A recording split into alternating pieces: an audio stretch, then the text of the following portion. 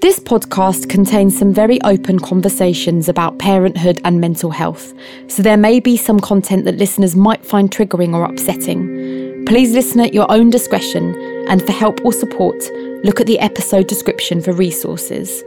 And please do. Asking for help was the best thing I ever did.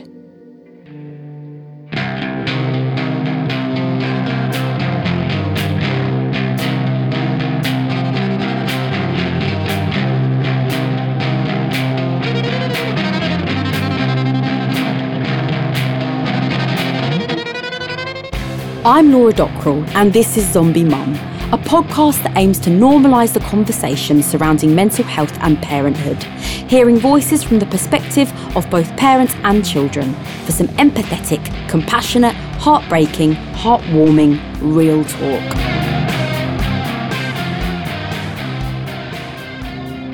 On today's episode, I chat with Denise Welch. Denise is an actor, broadcaster, author and mental health advocate. She's a proud mum, sister, friend, daughter and wife to supportive and loving husband Lincoln. Let's be honest, Denise Welch is Denise bloody Welch.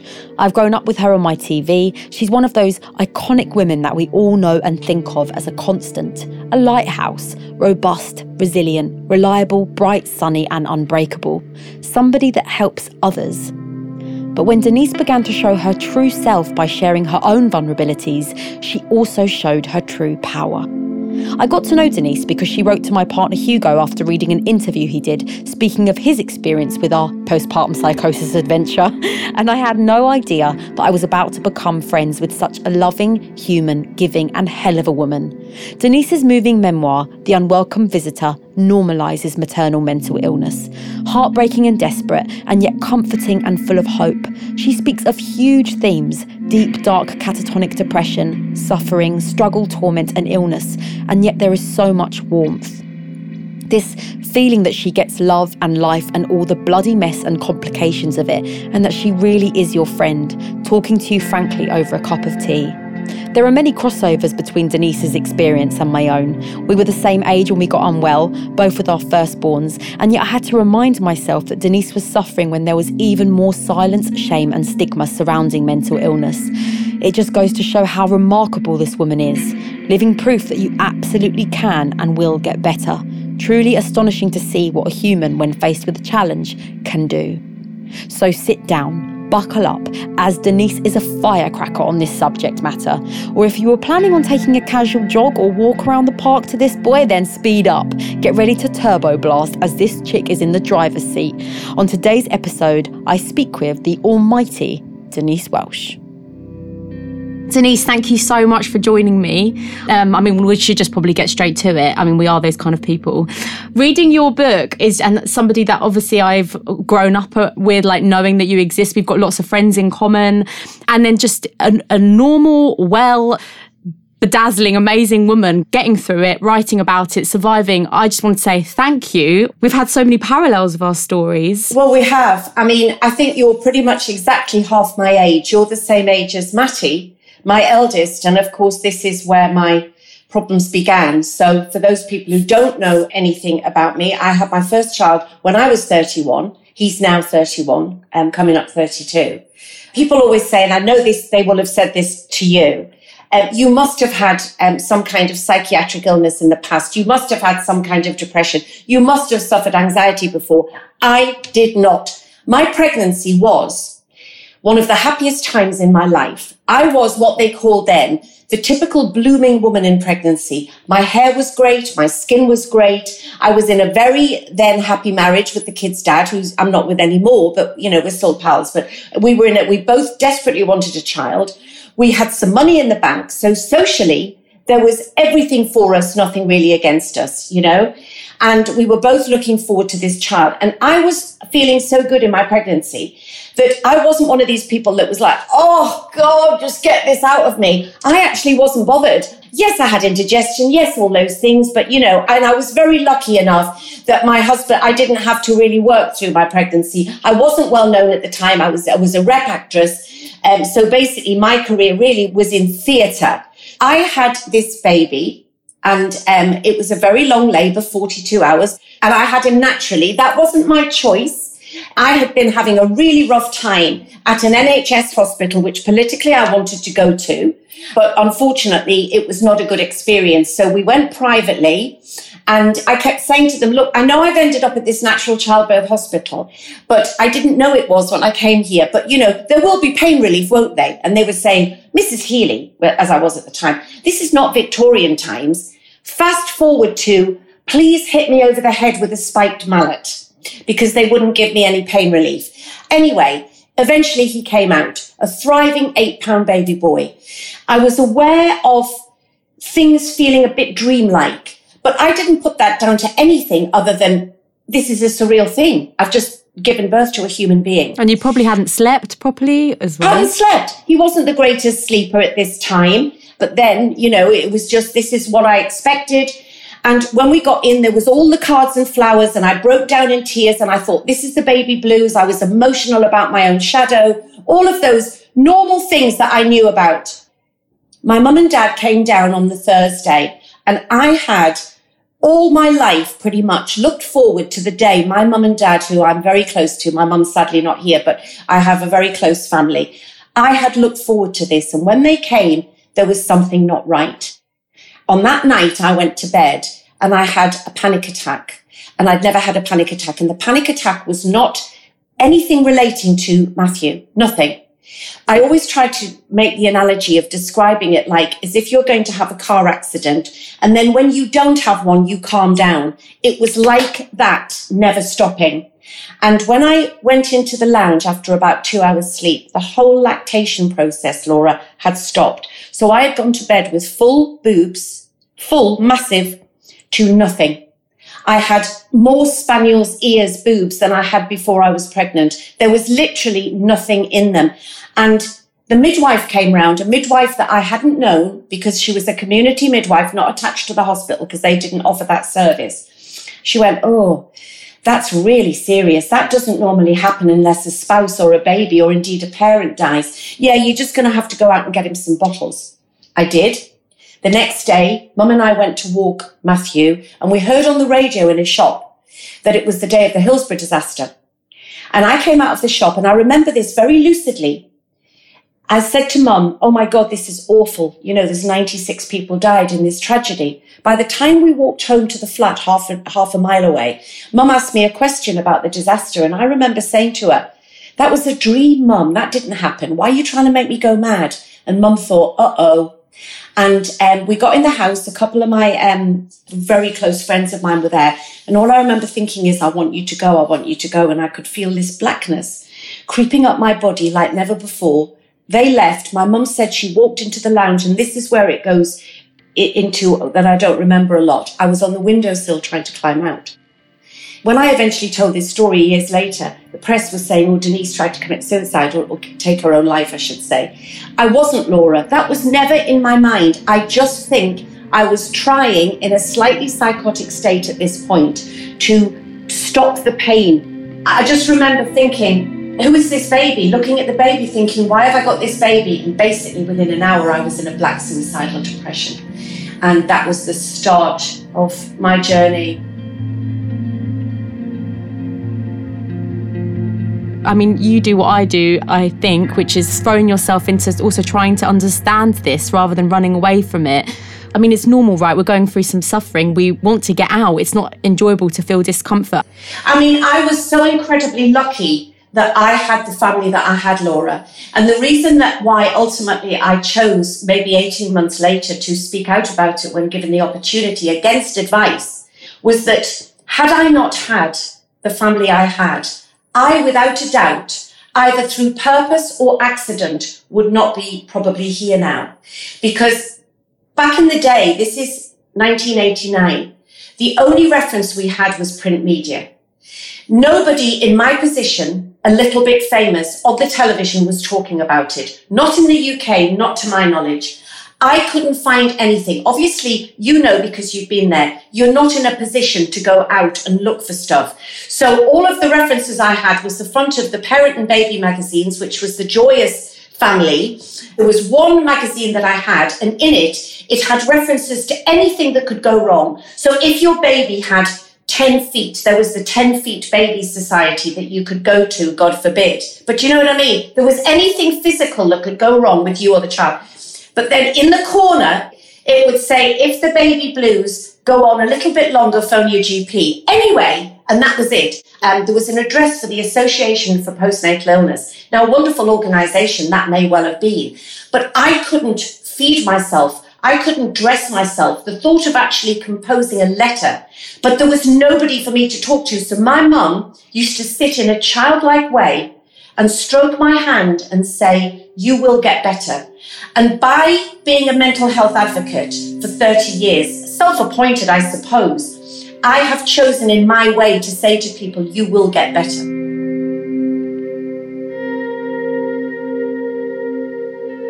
We went to this GP who I'd never met before, a GP woman, probably now about my age. I'm sitting there, my mum is talking for me. I can hardly talk. The blackness is so intense.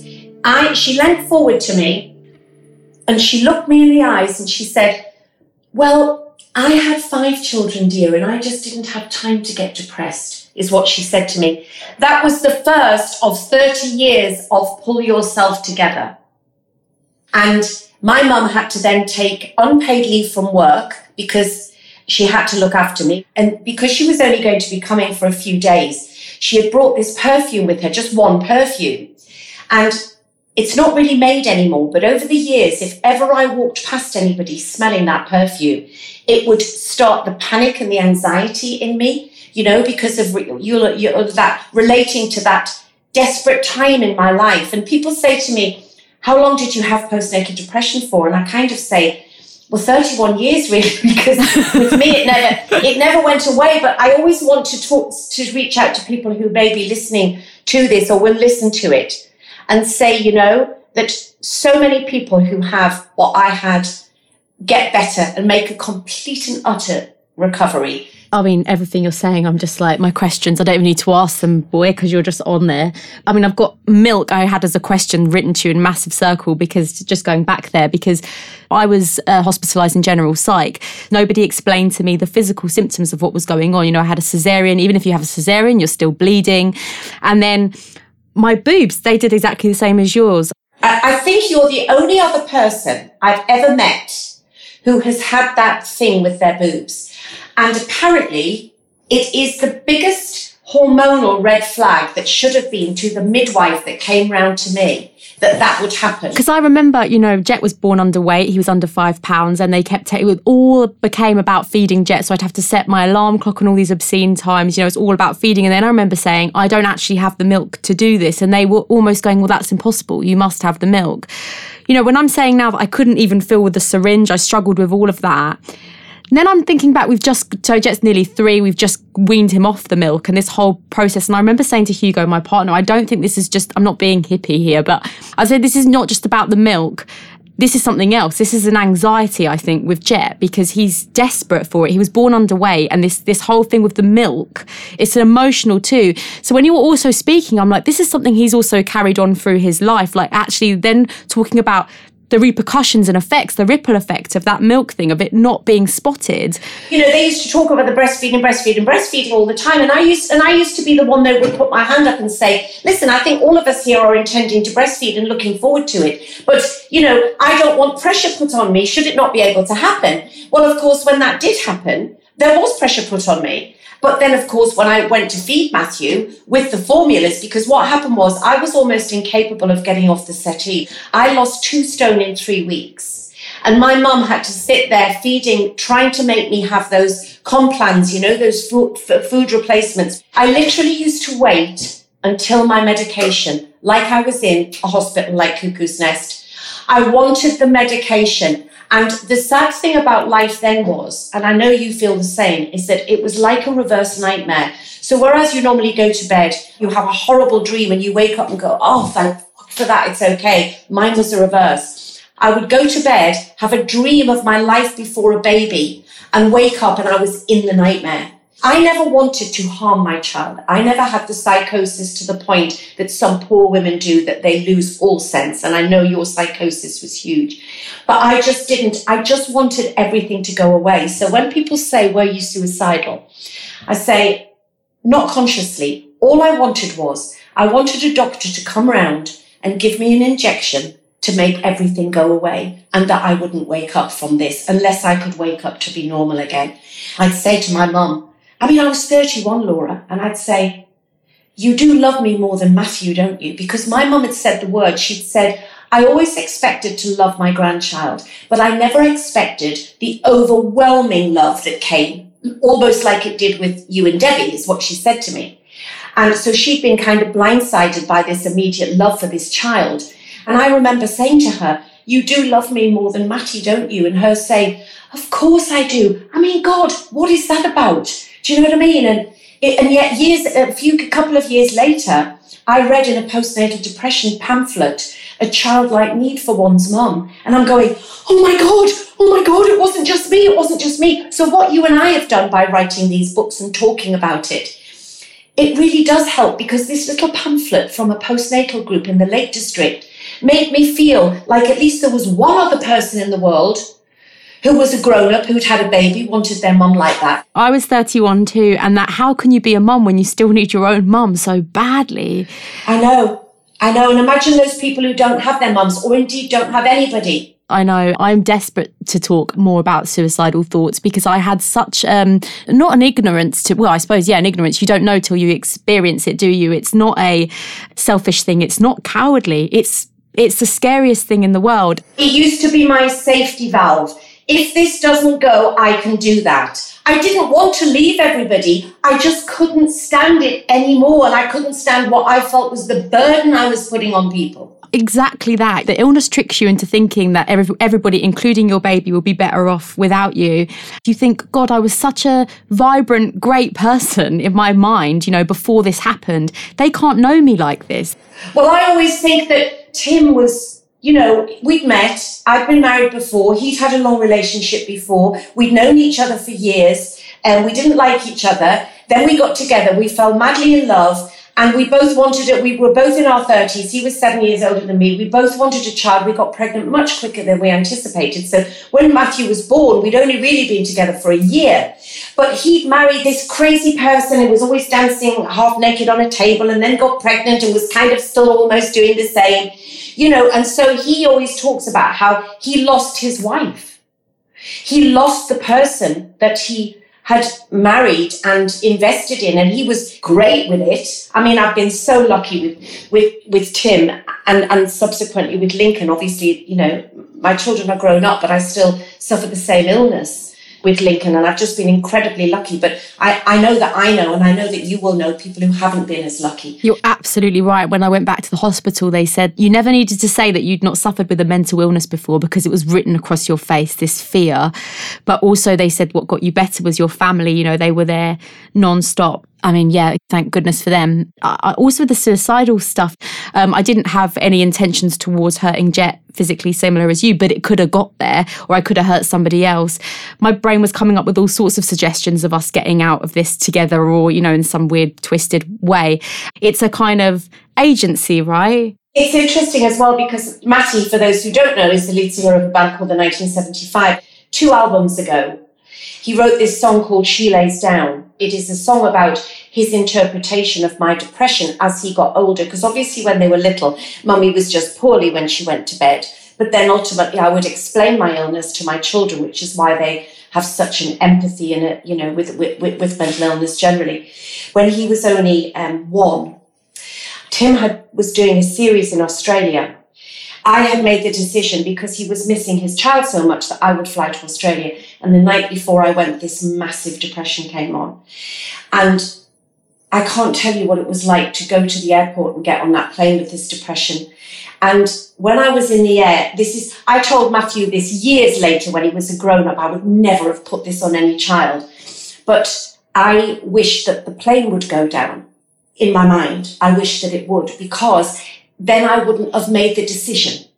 And people might go, well, there was other people on the plane. How selfish. Of course, I wasn't. It was the point that I wanted something out of my control. And I thought, why doesn't it just go down and then I will be out of this pain. And now I can't believe that I had those thoughts. Does that count as a suicidal thought? Because this is what I could never understand. That's how it crept up with me. I was like, I would walk down the road and I'd be like, I really hope a car could just turn into me, or can't they just, a hole in the pavement just eat me up? And does that count as it? I think sometimes as well, I used to wish for things like, when I was doing the only show I've ever had to pull out of in 30 years was a pantomime in Stockport, not far from me, because I had a breakdown when I was doing it. And I was driving to work in the morning and I wanted my car to crash. I know I didn't want to die, but I wanted the pain to be taken away. I wanted the car to crash and someone to come and take me to hospital and give me tablets so that everything would go away and that everyone would understand how poorly I was.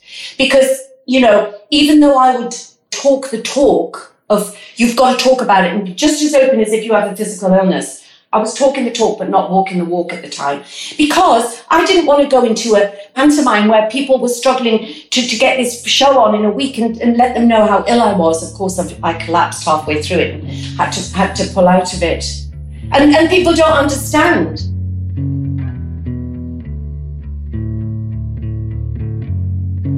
My depression is, I would say 90% of the time, endogenous.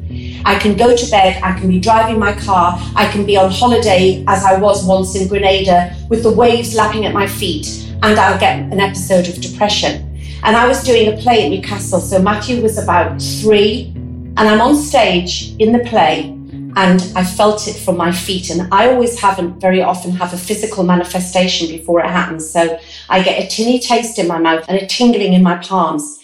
And I'm in the middle of a speech, and this happened, and I could feel the blackness coming up. And it was like one of those scenes in the films where you see people in the audience going, ha, ha, ha, like those horror films. And I'm looking out at this audience, and these words are coming out of my mouth, and I'm stood there, and I got through, and I went backstage. It was 2 actors who were in the show, and they said, what's the matter? And I said, I wish I had cancer. They went, what? And I said, because everybody would understand. Because you could go out now and you could say, Denise has just been diagnosed with cancer and she can't continue the show. But if you just went out there and said, Denise has got depression, they'd go, well, we all get depressed, love. We've paid good money for this. And that is, unfortunately, what would have happened. And so when I said that, it was because you would never go up to someone with cancer or with something really, really serious. And my mum died of cancer. You would never go up to someone and go, well, you've had this a month now and you look fine to me. Why don't you get yourself up, put a pair of trainers on and get yourself out for a bloody good walk? And yet that's what we deal with, I deal with all the time, even now, much less so. And the people I put myself out to don't say that. They are people who want to hear my story, but it's an illness that is the most crippling, isolating, debilitating illness that we still have to prove that we have.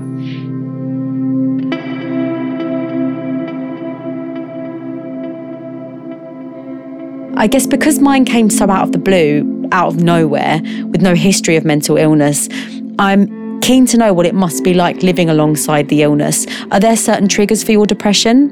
When my mum died, I was emotionally traumatised like any daughter would be who's lost her beloved mother, but I didn't get depression. Similarly, when Louis was born, and there was a 12-year gap between Matt and Louis for the very reason that I was too scared to have a child. And Tim did definitely not want a child because he was scared to lose his wife again. He didn't have me ever completely back, but, he was scared to go through it again, and so was I. But then in my early 40s, I found myself pregnant. I'm not religious, but thank whatever that I do have Louis. And obviously the worries came back again. And people say, did you get postnatal depression after Louis? And it's a difficult question for me because my postnatal depression never went. So when Louis arrived, I didn't get any more depressed. I just had the same sequence of events that had happened in the previous 12 years. Louis was born with a condition called Hirschsprung disease. And this is a condition that can't be detected in a scan. So as far as I'm aware, I'm 43 years old now, at this point, and I had to have an amnio, but I am having, to all intents and purposes, a healthy boy. I had him by elective section, so I was more in control this time. And I was also desperate to breastfeed this time, all of these things. But he wouldn't latch on. So over the first 3 days, we're trying all these different ways for him to latch on, and he just wasn't drinking. And the nurses said to me, sometimes with a baby with a section, they haven't got rid of all the gunk that comes out. So sometimes, they don't feed as well. But if their blood sugars are fine, he's okay, which was the case. Anyway, he vomited projectile. And the nurse just said to me, and this was the wonderful Hope Hospital in Salford, and she said to me, okay, we're just going to pop him down to special care. Nothing to worry about. That was when the nightmare started. For 2 weeks, they tried to establish what it was and they couldn't. I had to lumbar puncture all of these things, and I would go down to special care, give him a little syringe of milk, and we'd be going, oh, he's kept the milk down, he's kept it down. And then the nurses would ring me in, they'd say, Denise, he's brought it up again. So basically, he wasn't pooing and he wasn't feeding. After 2 weeks, we took him to Alderhay. And after 6 weeks, he was diagnosed with Hirschsprung disease, which is where, for those people who don't know, because I certainly didn't, it's where between the 5th and the 12th week of pregnancy, the nerve endings of a part of the bowel don't form. So before 1948, which is only 10 years before I was born, before 1948, he would have been a child that didn't thrive. That's what they would have said. He's a child that didn't thrive, because that was the first ever operation for Hirschsprung was 1948. The thing is, they don't know how much of the bowel is infected until they go in. They took 9 inches of his bowel out. Anyway, when he was 20 months, he got what we thought was gastroenteritis because I'd had it. And after 12 hours in the hospital here, I said, no, I need him to go to Alderhay. And they didn't question it. They sent me. They took him straight to surgery. They said it was appendicitis. After 4 hours, he hadn't come back. And it was adhesions caused by the surgery, and we nearly lost him again.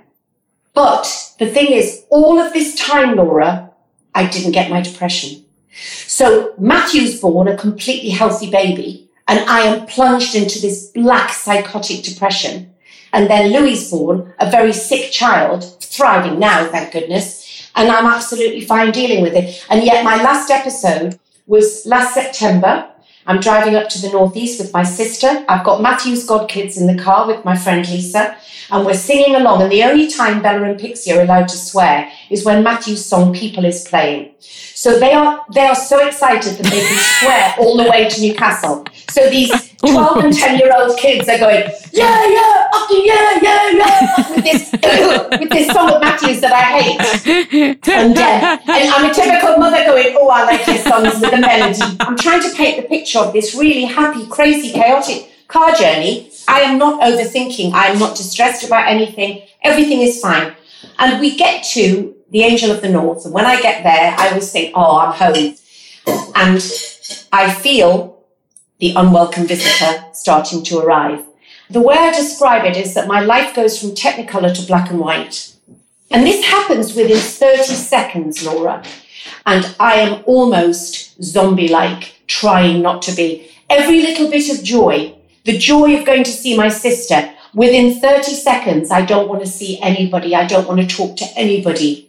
And the next morning, I woke up. And I never know when I go to bed in a depression if the next day is going to be better or worse. And it was worse this time.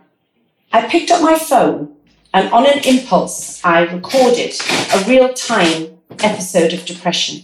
Because I thought, for 30 years, I've talked about my illness in the past tense. I'm sitting on a show like Loose Women. But people are always hearing about things in the past tense almost, when I had my last episode. And something in me made me pick up my phone. I don't know what it was, because I know if Lincoln had been with me, he would have said, don't be thinking about that. Put the kid phone down and go back to bed. I know that would have happened. But I impulsively chronicled this day. And I said, I will let you know how tomorrow is. So I then, the next 2 days, chronicled the different stages of this depressive episode. I was thinking that I was reaching out to the people who always look to me for a little bit of support for their own wellness, and it had gone viral. And what was so powerful about that is that so many people said, I have just shown, and this is why I get choked up, I have just shown my mum, my brother, my husband, my sister, your thing, and they've given me a hug for the first time in years because they've never able to understand what it's like. And by visually seeing it, they have been able to understand more because I don't have your voice. I can't put things into words.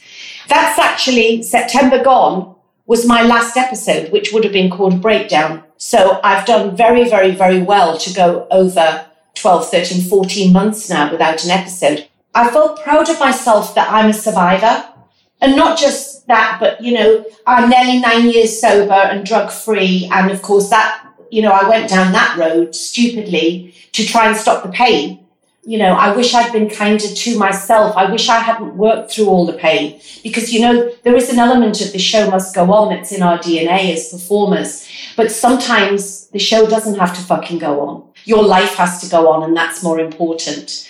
It's such a little thing when I had to pull out of that pantomime because the reason that I had continued on for so long, when I was sitting on the stage as the Wicked Queen, I could see all the audience turning red. I mean, it was so horrible and weird. And so I collapsed on the dressing room floor and Tim had to come and get me and he just said, she's not coming back. Now, you know, in any other job, you'd go to the boss and say, I can't carry on, I'm not well. And Sue would take over your work or something. Somebody went on and read the part for 2 days. In 2 days, somebody had learned the part and went on. The world didn't end. But let me just tell you one thing that I remember, and it will put it into perspective. We always remember the bad comments made to us, but the most hurtful thing ever said about me in a newspaper was in the local paper in Stockport. I remember it said, when I had to leave the pantomime, it said, Denise Welch walked out of the pantomime today, disappointing thousands of young children who had been looking forward to seeing her play the Wicked Queen. It said Denise Welch, in inverted commas, cited nervous exhaustion as the reason for that. But then it said, but, and I will make a fictitious name, Susie Snodgrass, playing Snow White, went on despite a broken wrist and kept the audience happy. And that just summed up to me the lack of understanding then and not so much now. I read somewhere that it said to try and explain what depression is like to someone who hasn't had it. It's like drowning in a shower. I love it that you show the working side. The not only are you trying to, you've got to earn, you're trying to provide for yourself and for your family, but also that's yourself, right? It's your identity. This is who you are. You're an artist. That's how you create and you make. You're a working mum and that's who you are. I can remember years ago when I only had Matthew, but I was doing Coronation Street. And I remember doing a down the line interview to Lorraine Kelly. And it was when I think they were GMTV there or whatever they were called. And they were having their annual Get Up and Give campaign. And for the first time, one of the beneficiary charities was Mind. And I was very open, you know, in as much as 3 minutes gives you to talk about the postnatal depression.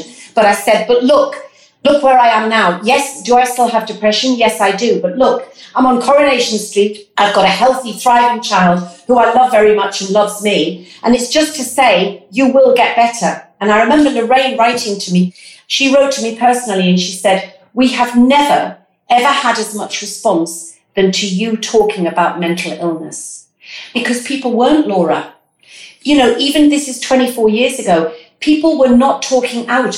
And there would be people say to me, you're very brave. And I think, I don't know why I'm brave. All I'm trying to do is to say, I won't let this unwelcome visitor, this monster, rule my life. And by me saying, look, if you are that person now, today, sitting on the end of a settee, having lost 2 stone, not being able to eat, in the blackness of a depression or a psychosis where you don't know what's happening, you will get better. It may take, I mean, obviously with yours was complete psychosis, and it's much more difficult to rationalize around that time when you're going through what you were going through in your head.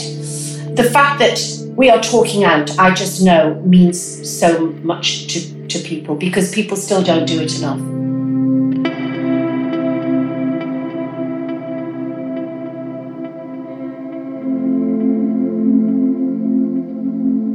You shatter so many of these horrible stereotypes and stigmas. You prove that you can look beautiful and yet suffering. You show that you can still work and earn and still be suffering, that you can have a kind of idyllic pregnancy, all the stacks kind of, all the facts are stacked up, that you should not have got this illness and you have. You've also given yourself permission, haven't you? Like permission to go, you are unwell, and everyone's gone, oh, I see it now. It's invisible, but you're being completely haunted right now by something invisible.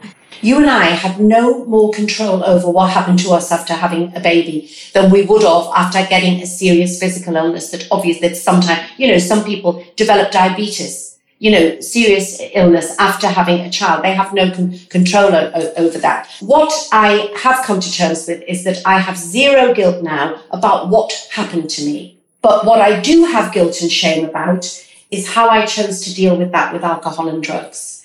I wish that I had listened to people more. I wish I'd given up earlier, and I wish I could redo some of Mattie's childhood. It's hard being the child of a mum who is drinking. If it starts to hurt those you love, if you're rowing with your partner and you don't remember why, and it's causing pain to your children, then and if you're arguing against those who tell you have a problem, you probably have one. And I just wish that I'd listened more to those people, because that's where my shame, guilt is very different to shame as well. I have a lot of shame for the behaviours that drugs caused, you lose your moral compass, and it was a horrible, horrible time. But the fact is that I now have a great relationship with my children. Matthew and I have discussed at length issues raised because of, my drinking at times. And at least nowadays, when I get an episode, I don't blame myself, because when I was drinking and I would get an episode, I always blame myself that that's what's brought it on. Now I know that giving up alcohol doesn't cure depression, but it damn near stops compounding it. I was just about to use that word compound. You gave that language to me before, and now I really use that, because you can't control the science of what happens to you. If you get poorly, that's not your fault, as you say. That word compounds that you taught me, it's so, because you've got to give yourself the best possible chance, right? Yeah, you have. You've got to give yourself the best possible chance. And then we know it's going to come. Mine now will last about 3 or 4 days in the main. But when I was drinking, it was just, and then of course I was doing the drinking and the drugs to try and make it stop. And it was just a vicious cycle for 15 years. Yeah, a trap. You really are pure proof that you can completely recover. And not only that, you can wear it as a badge of honour, and you just do that. And you've helped, I see you do it. You've really helped me too. So thank you so much, and thank you for taking part in today. Well, thank you so much. If you have been affected by any of the themes in this programme, head to the episode description for resources and helplines. Zombie Mum was produced by B. Duncan, with original music by Hugo White. It was mastered by Rob Fincham. The executive producer was Hannah Walker-Brown. This is a Broccoli production. Next week, I'm chatting to Remy Sade. Here's a sneak peek from our conversation. When I went online to look for people in my position or with the same experiences as me, there wasn't anything available at that time. That was like 2016. So there were mums, but they didn't have the same setup as me. They weren't in uni. Most of them were married. Most of them were white women. They had families and old money. And I was basically a kid. So